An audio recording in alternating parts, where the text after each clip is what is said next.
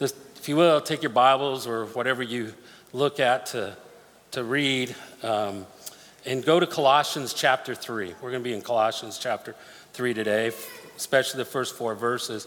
I've started this series called Living the Gospel of Christ in Me. And in this series, I've really wanted to tackle some things about what our lives are about. When we talk about being a Jesus follower, when we talk about being a Christian, we talk about being somebody who seeks after God, after our Creator. That first week, I really wanted to spend some time and really just talk about purpose of life. And one of the things that I said in that first message is the recognition that if we don't go back to the Creator, how can we understand purpose of life? For it is the Creator who gave life, and we saw how He breathed into the nostrils of Adam and gave him life, and life through all of humanity, right? And we saw this kind of life through the Old Testament, but then we kind of went in the New Testament and we started seeing some things change where Jesus said, I am the resurrection. I am the life. He is life. And He changed everything about the way that we go about life, about the way that we understand life. The second week, we kind of looked at Ephesians chapter 1. And one of the things that it says in there in Ephesians chapter 1 that always just astounds me is that He blessed us with every spiritual blessing. The picture there is that God, in all of His love and His work towards us and His comprehensive plan for us, that He blessed us, He gave us the capacity, the ability to be in relationship with Him, to know Him, to commune with Him, to pray to Him, to hear from Him, to allow Him to work in our lives and begin to bring back that which He created, which He intended for us through His Son, Jesus Christ. We saw that in the comprehensive plan from before time and after time and during time. We saw that in that we've been redeemed. We've been given new life. We've been made new. We saw that in the fact that even now we are sealed and guaranteed by the Holy Spirit of promise, right? So those things we know, as we understand those things, it begins to impact how we live the gospel, how we conduct ourselves, Christ in me. Last week, we really took a time out and really looked in Colossians there, chapter 1. And we really saw this argumentation as Paul was dealing with the church at Colossae, who had been influenced by so many false teachers from different ways, all the way from Judaism and the legalism of the law there, all the way to the beginnings of Gnosticism and the idea that matter was evil, and this idea of either one trying to punish my body and bring it to discipline. We're just going, hey, all that matters is the soul, so I live as I please. And even today, we find ourselves influxed with the philosophies of our day. The emphasis that it really is all about me. I dictate, I decide, divine is within me. Those kinds of statements you hear over and over and over in our culture. We see them expressed in the idea of being true to ourselves or the idea of personal truth and what is true to me and not to you. It doesn't matter. This is truth to me, even though it may not make sense at times. And so we find ourselves in a world where we're looking at, and Paul was no different in the first century, dealing with false ideas that were influenced Christianity and biblical belief. So today, as we walk into chapter 3, Paul was continuing that argument. He drew out that Jesus is the image of the invisible God. He's the exact representation, and that in Him all the fullness of deity dwelt. Is Jesus able to do what He has said He would do? Is Jesus able to deliver us? Is Jesus able to make us new? Is Jesus able to bring about in our lives the purpose in which God has intended for our lives, to bring about that where we conduct ourselves in such a way that we glorify God in all that we say and do? Is Jesus able to do that? Well, Paul definitely delivered that in chapter 1. He clearly does that. And then he walks into chapter 2. And in chapter 2, he begins to talk about recognizing that in all wisdom is in Christ and that He is that answer. And therefore, when you look at some of the laws of Judaism that was being imposed on that church, and Paul was saying, why are you going back to those things? And when he was talking about some of the elementary philosophies of their day influencing their belief, he was drawing out, if Christ is superior, if Christ is sufficient, if Christ is who he is, that in him is the fullness of deity, that he is the exact representation of God, why are you still fooling around with all of these philosophies? Think about that for a minute. That's that picture that Paul brings out in that chapter and that argumentation in this letter that Paul delivers to that church is just as applicable to us today. That if Jesus is these things, if he is the exact representation of God, if he is the image of the invisible God, if he is the fullness of the deity, that in him dwells all the fullness of the deity, if those things are true, why are we messing with the elementary principles of this world? Why? Why? Why do we allow the things of this world to begin to dictate what we believe about God? Believe about the scriptures, or believe about how we conduct our lives when he, in him, is the fullness of God. That he is God, fully man. And so those kind of arguments that Paul begins to bring out. In fact, if you were to look in chapter 2, verse 20, he says, if with Christ you died to the elementary spirits of the world, this idea of dying, we're going to look at it again here in a minute, this idea of identifying with Jesus and what he did and what he accomplished through his death, his burial, and his resurrection. If you're identifying with Jesus, you're identifying with his death, so why are you continuing that way? Okay? So that's where Paul's argument is when he walks into chapter 3 in our text today. So I just wanted to make sure that you had the context in which Paul begins to state these things. I will be fair with you guys today. I will tell you probably in one of my top 5 favorite passages. Well, I don't know, there's so many, but I'm pretty sure this would land in my top 5 is Colossians chapter 3, verses 1 through 4. Because in that passage, there's some things that said that in my moments of weakness, in my times of doubt, in those times when I begin to struggle with my own walk with God, I go back to this passage and it reminds me of the truth of who I am in Christ. It reminds me my purpose in life. It reminds me my intents and who I am in Christ. So it's a very powerful passage when you look at it, at least for me, and I hope that you will be encouraged by it as well today. In verse 1 of chapter 3, Paul writes, "If then you have been raised with Christ, seek the things that are above, where Christ is seated at the right hand of God." There's a lot written right there. That idea of if then, he's referring back, he's continuing this argumentation, but really a better translation of that if then would be since. It's more of an argumentation that if you've already been raised with Christ, well, since you are raised with Christ, have you believed in Jesus? Today, do you sit there or out there at your homes? Have you made that decision in your life whereby you trust in Christ? It's not anything you've done, not anything you've accomplished. There's not anything you can do to pay off God somehow to throw you over the wall into heaven. It's simply you're trusting in Christ. Have you made that decision? If you did, then Paul's saying you have been raised.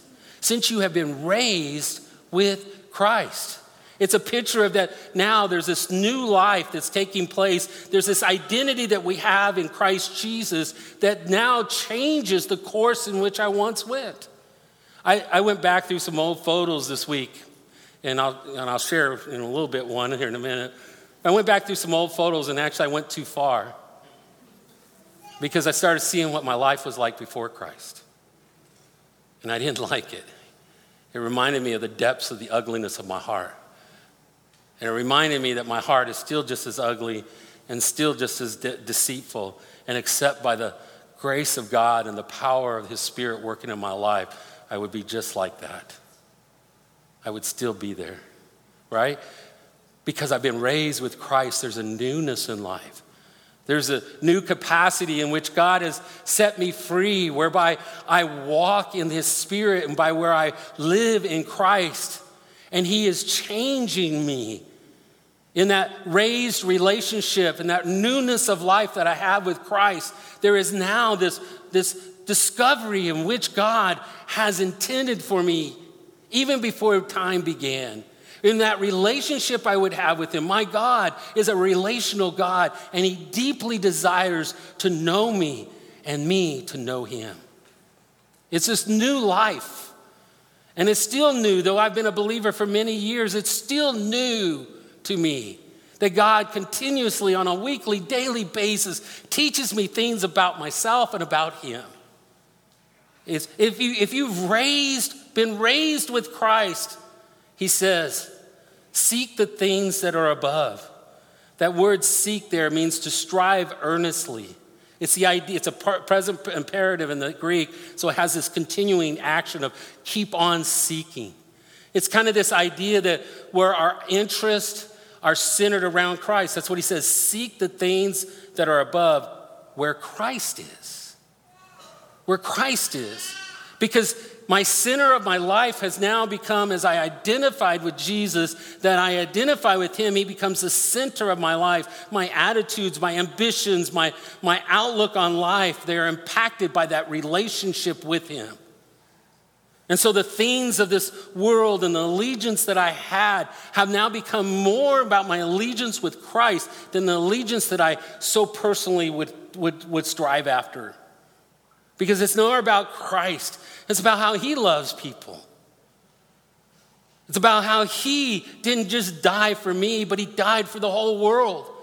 It's about an invitation that goes beyond any kind of standards, social, political, economically. It goes past all those. How many times I've said from standing right here, is there anybody you will ever meet that the gospel wasn't intended for? And the only answer is no. Because God, in the demonstration of his love and how he loves others, is just beyond me. And as he continues to change, now my allegiance becomes his allegiance. Because I'm lining it up with who he is and what he believes and what he is. Because he's my God. It's interesting because he says, seek the things above where Christ is seated at the right hand of God. I've many times I've read past that phrase. Don't read past it. Slow yourself down.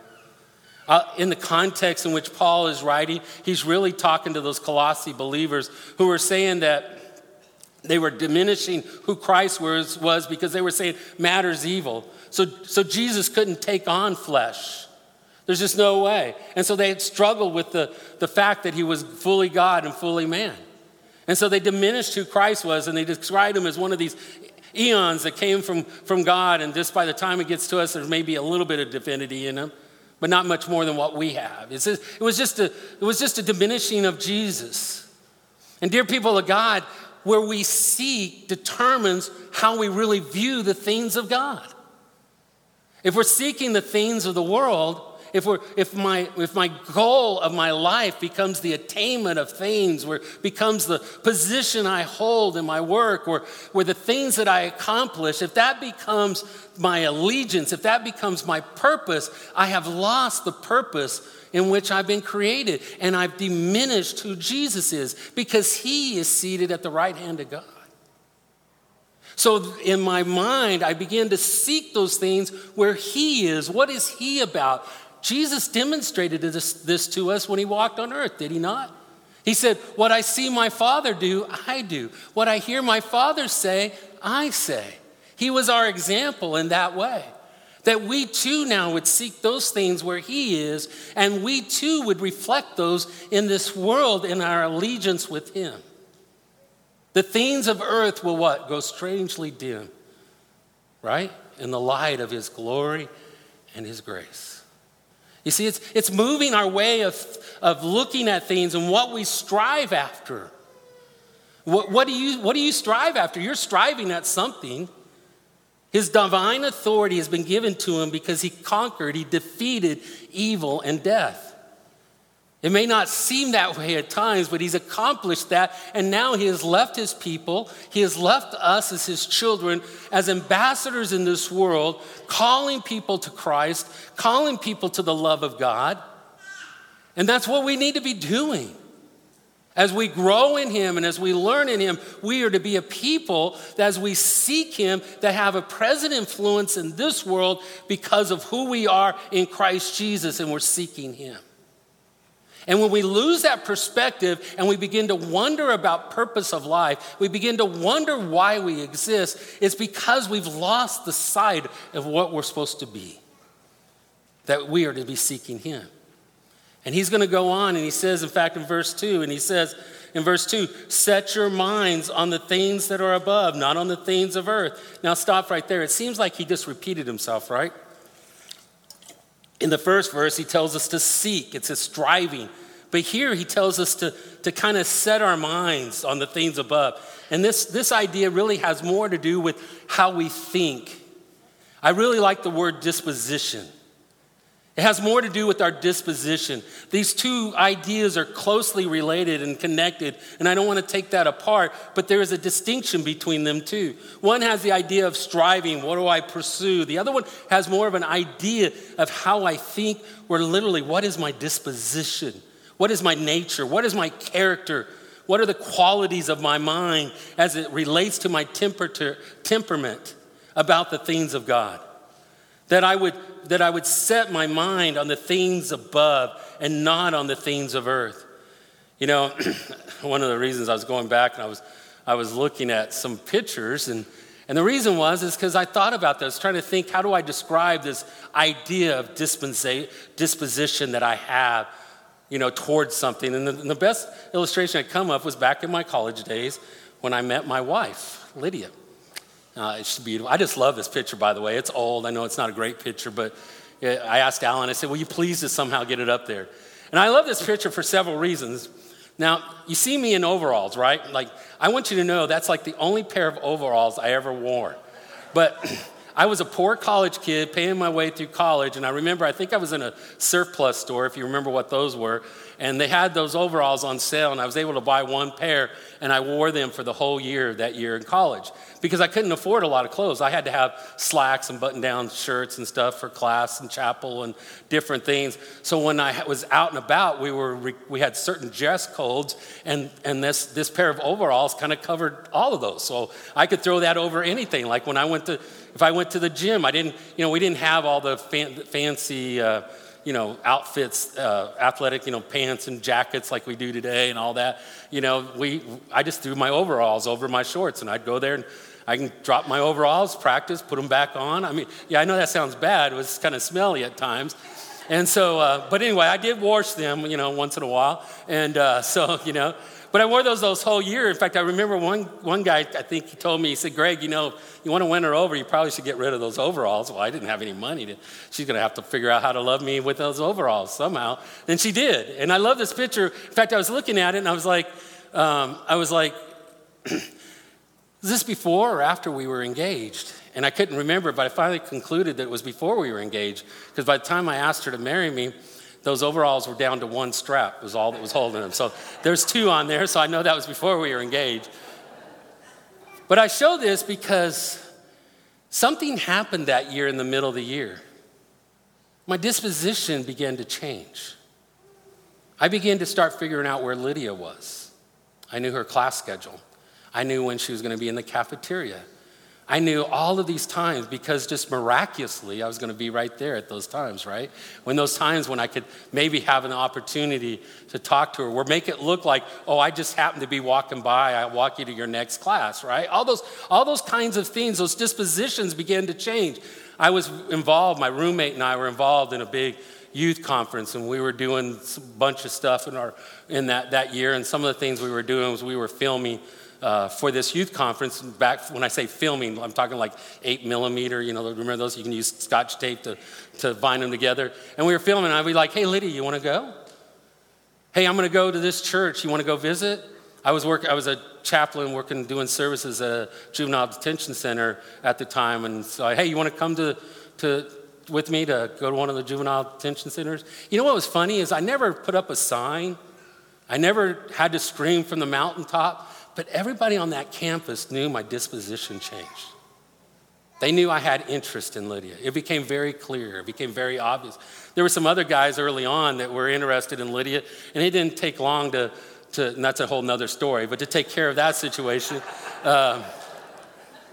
Because my disposition about Lydia changed everything that I did. And now, 35 years later, there's still a disposition towards Lydia. There's a commitment towards marriage. There's a commitment towards a relationship, right? My disposition over this time. I'm not going to tell you we had these flowery and everything was wonderful relationship. There were a couple of years where I wondered, right? But God worked in that, and my disposition was towards Lydia. Lydia has really gotten into gardening and so forth, and I think it's great. Gardening is wonderful, right? And so I go for these walks through the garden to see all the new growth, and it's fun to watch her excitement. To be honest with you, if there was no garden, it would not be nothing off of my back. It would not. I spent about 2 hours, 3 hours on Friday walking through a nursery with her because she was telling me all these. And you know what? I enjoy that because my disposition is towards her. Because now she becomes a way of life. It's the way I think. It's the way I go about life. Because it's important to her, it became important to me. And when Paul tells us here in this passage, when he tells us to set our mind on the things above, that our disposition, that the way we think becomes those things where he is. That all of a sudden, the things that are important to Christ become important to me. That my disposition and the way that I go about conducting my life have to do with the way that Jesus has changed who I am. And now I begin to conduct my life that way. It's my disposition. It's setting my mind on those things that are above. You know what? To be honest with you people, every one of us in here, every one of you watching online, you have a disposition. You have something you're striving for. The question is it Christ? Is it the things where Christ are? Is it things, your disposition about the way you live life? Is it about Christ? And those are important questions to ask. Sometimes I know I get very excited. I want you to be as excited about God's word and about my relationship with God. I want you to be just as excited about your relationship with God. And I know sometimes I push those things and I'll challenge and I'll say things. And I don't want to ever, God forbid, ever that I come across in any way to a burden or to condemn. But I want you to know that I want to challenge you, dear people of God, to look at your relationship with God. That's between you and him. I can't dictate that. But what is your disposition towards him? Are you striving towards him? Those are important. This passage rips into the very core of my being and challenges me even now as I read it. Because it's the reality of who I am in Jesus. When he says, set your minds on the things that are above, not on the things that are on the earth. Not on those things that are earthly. The picture is the things of the earth grow into the backdrop of who I am in Christ. You know, here's the thing. When I began dating Lydia and my disposition went that way, I was playing basketball. I was on the team at the school. I was doing all these different things. I didn't quit going to classes. I didn't quit playing basketball. But my disposition about her began to influence. And there were some things that I gave up. I didn't go out with some of the guys as much because I wanted to spend time with her. And it's the same picture for us in our relationships with God. Paul rejected that in chapter 2 about these cutting off or beating our bodies or becoming legalistic. He condemned those, but what he's talking about is, are those things in the proper perspective of where you're pursuing? Your disposition, your striving, where is it in light of that? And those things of earth began to grow in the backdrop of eternity and who Christ is. It's kind of like Moses, who saw the riches of heaven and he ignored the fear of the king. He ignored the riches of Egypt that he might gain the blessings of God. It's the same picture. And you read chapter 11 of Hebrews, and you'll read over and over again Abraham, who left a land that he knew and went into a land he didn't know. Why? Because his disposition and his faith was set towards God. His striving was to know him. His striving was God. And he set those things back in order to attain the things that God had for them. You want to know your purpose in life and the reason why God is using you? You can't have another disposition other than him and know the purpose for God. You can't seek the elementary philosophies and principles of this world and somehow begin to understand and think that you understand the purposes and plans of God. You can't do it. They're separate. And in a minute, we're going to read how the glory of his coming, when he comes, all these things will become known. But between now and then, it's a life of faith. It's a life of understanding that in my mind and in my desire and my striving, I strive after him, and my disposition is towards him. Do we understand? Y'all catch that? Thank you. I just want to make sure I'm clear. It's no longer that I'm living about the world. I'm living about Christ. And the things of the world, the wealth, all of those things, they're nothing. Oh, I don't quit going to work. I don't quit living. But I'm bringing Christ into what I'm living. If I'm involved in the community, I'm bringing Christ into that environment. Wherever I go, wherever I'm working, when I was managing restaurants, I brought Jesus to work every day with me because it's who I am. I'm in Christ. And the picture of that is so important that we must understand that if we're ever going to understand God's purpose and intent for our lives. In fact, he goes on in verse 3, he says, "For you have died, and your life is hidden with Christ in God." That word idea of died is past tense. I believe it's referring to the time when Jesus on the cross experienced death. That when we receive Christ in our lives and we identify with him, we identify in his death. That he died, he conquered sin and death, and because of that, in that experience, he also rose again. And the picture is that we too will rise with him. That's why he said at the beginning of this passage, since you have raised with Christ, because you're alive in Christ, but you've got to understand that you died too. What did you die from? You died from that way of living that you once were. That life of bondage that I once had, where sin and death ruled in my life. I do not fear death. Why? Because I have life in Christ. It's a huge difference. Does that mean I'm going to go out here and look for death? I'm not going to go out and play on, I-20 or something. I'm not going to be foolish. But my life is in his hands. I entrust my life into his hands and his person because he is my life. And I recognize that when I died to those ways of life. I am a new creation. I'm a new person in Christ. And what he is doing in my life, what he is changing in my life, that union I have with Christ, that because he died, I now am alive in him.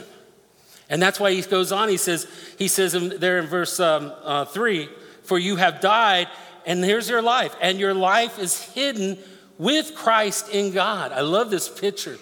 That my life, what I believe, who I am, is hidden with Christ. It's a picture that not only is it one of security, but it's also a picture whereby that relationship that I have, and I talked about it a couple of weeks ago, that literally when he said, when he was telling Martha, "I am the resurrection and the life," he was saying right there, I am right now, not sometime in the future, right now, I am the resurrection. Right now is life. And what Paul is saying is your life is hidden with Christ in God. Right now, you already have a life in him. Because of faith in Jesus, because you trust in Jesus and Jesus alone for your redemption, for who you are in Christ, that right now you already have life. It doesn't begin somewhere down the road. It's already right now, and it's hidden in Christ. Not everybody sees it. Not everybody's going to understand it. But it's in Christ. It's that invisible spiritual realm, our connection with God in Christ that we now have and one day will be revealed. We have to understand that, dear people of God. In the days when things overwhelm us and the days that we're at despair, we have to come back to this and remind ourselves of this truth, that my life is still there. My life is still secure, and it's in Christ, and it's hidden with him, and it's with God.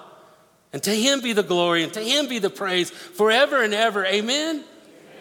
In verse 4 it says, when Christ, let these words sink in, who is your life. Notice when he says who is your life, it doesn't say not with, alongside of, but that literally Jesus is your life. What that means is that he is literally the essence of your life. It means that he, Jesus, who gave up himself that he might bring life, now is the one who nurtures, who sustains, who keeps and grows us by his Spirit, that we might one day be just like him. Hallelujah. Christ, who is my life. He is my life. And Paul is writing these believers who were beginning to fall into false teachings and who were beginning to lose track of who they were in Christ Jesus, and now we're being deceived. And Paul tells them, Christ is your life. You're not going to find it in the elementary philosophy of this world. You're not going to find it in the legalism of Judaism. You're going to find it in Christ. And look what he says, when Christ, who is your life, appears. That word appears literally was referring to the coming of Christ. That when Christ would return and be present with his people, it relates to the idea of the visibility of it, but also the splendor of it. That when he appears in all of his splendor and his glory and the display when he comes for us. It says, when Christ, who is your life, appears, then you also will appear with him in glory. Hallelujah. That's my hope. That's the hope of my faith. The hope of my glory in the person of Jesus Christ. I like what Lightfoot wrote, that great theologian.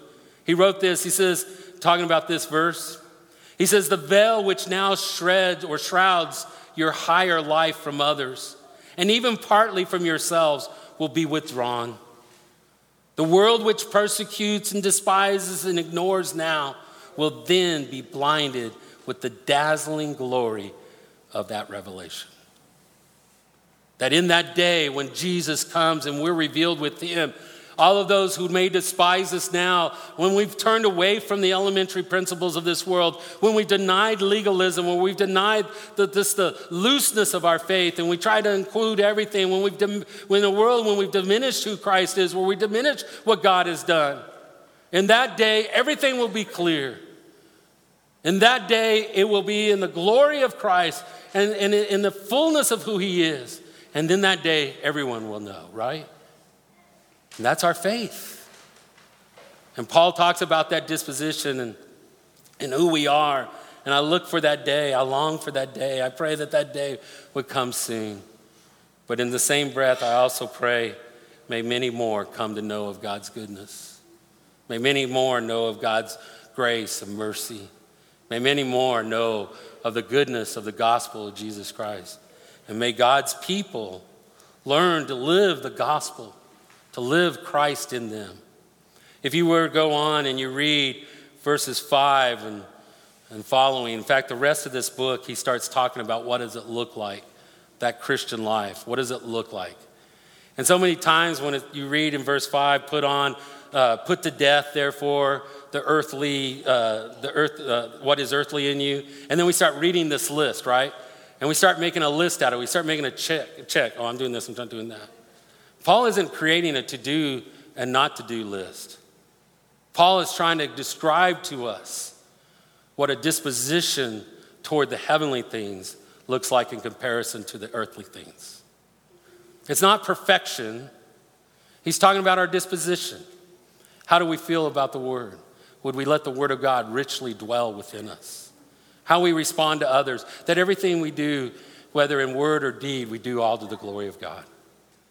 He goes on and he talks about that. You can read that on your own, and I would encourage you to do so. But don't read it as a list of do's and don'ts. Read it as a list of describing what does it look like to have a disposition for Christ and having a disposition for the earthly things. Let's pray. Father God, just speak to us. May your spirit move within us. May your spirit bring us, Father, more and more like your Son. May, Father, we reflect him. He is so worthy. I can't even begin to use words to describe the magnitude of love that was demonstrated. That, Father, why did Jesus have to leave heaven?